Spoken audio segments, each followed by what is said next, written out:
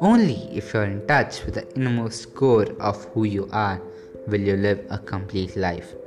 The great phenomena of life is seen and experienced by people mostly by their five senses: sight, touch, sound, smell, and taste, which is certainly a very physical and a boundaried way to experience the greatest gift, life, and the beyond. Hi, I'm Prajwal Rajesh, and in these short episodes of my podcast, I would try to explore and explain life as done by the greatest mystics of India who shined brighter than the stars. A mystic way to know the ultimate. Mysticism is not some magic. What you don't understand is mysterious for you. There are higher possibilities that we have to still explore. This is not an advice, nor a religion, not even a philosophy I want to give you, but a way to look at existence as a life within you. The time has come when life has to be known beyond what you are experiencing now. These are the words of experience and longing to be shared. So, stay with me to explore the highest dimensions of life.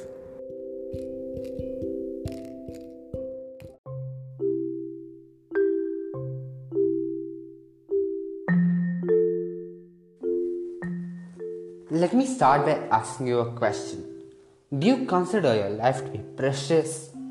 If not, just leave it. But if you consider your life to be precious, I'll ask you, where would you like to invest it? Only if you look at it in this way will you do something which is worth doing to you.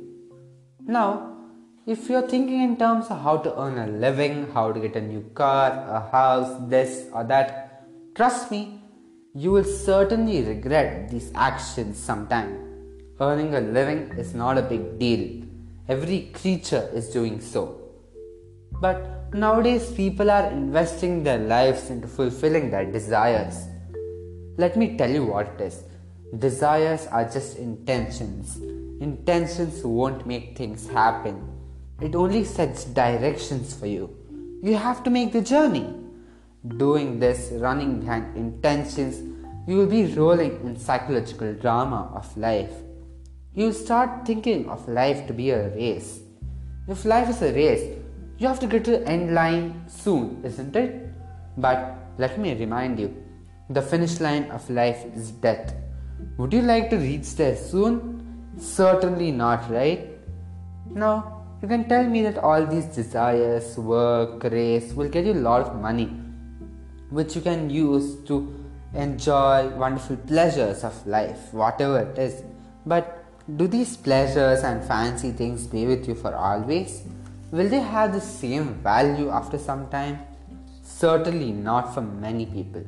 You may have $1 million in your bank account, but you can't take this money everywhere.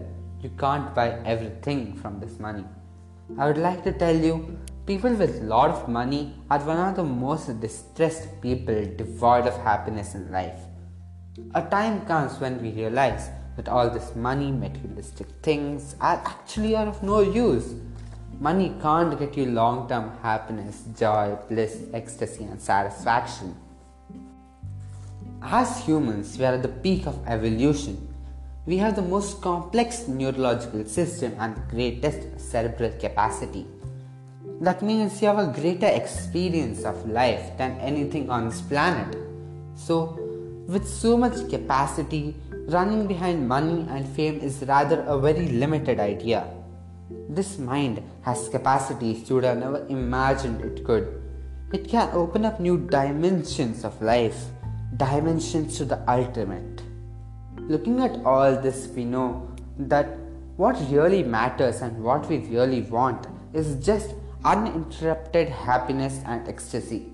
Now, you can think, is it really possible to be happy and joyful always?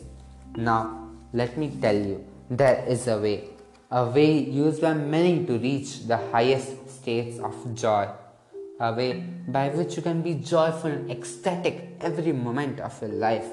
So, wouldn't you be interested in exploring it? So, stay with me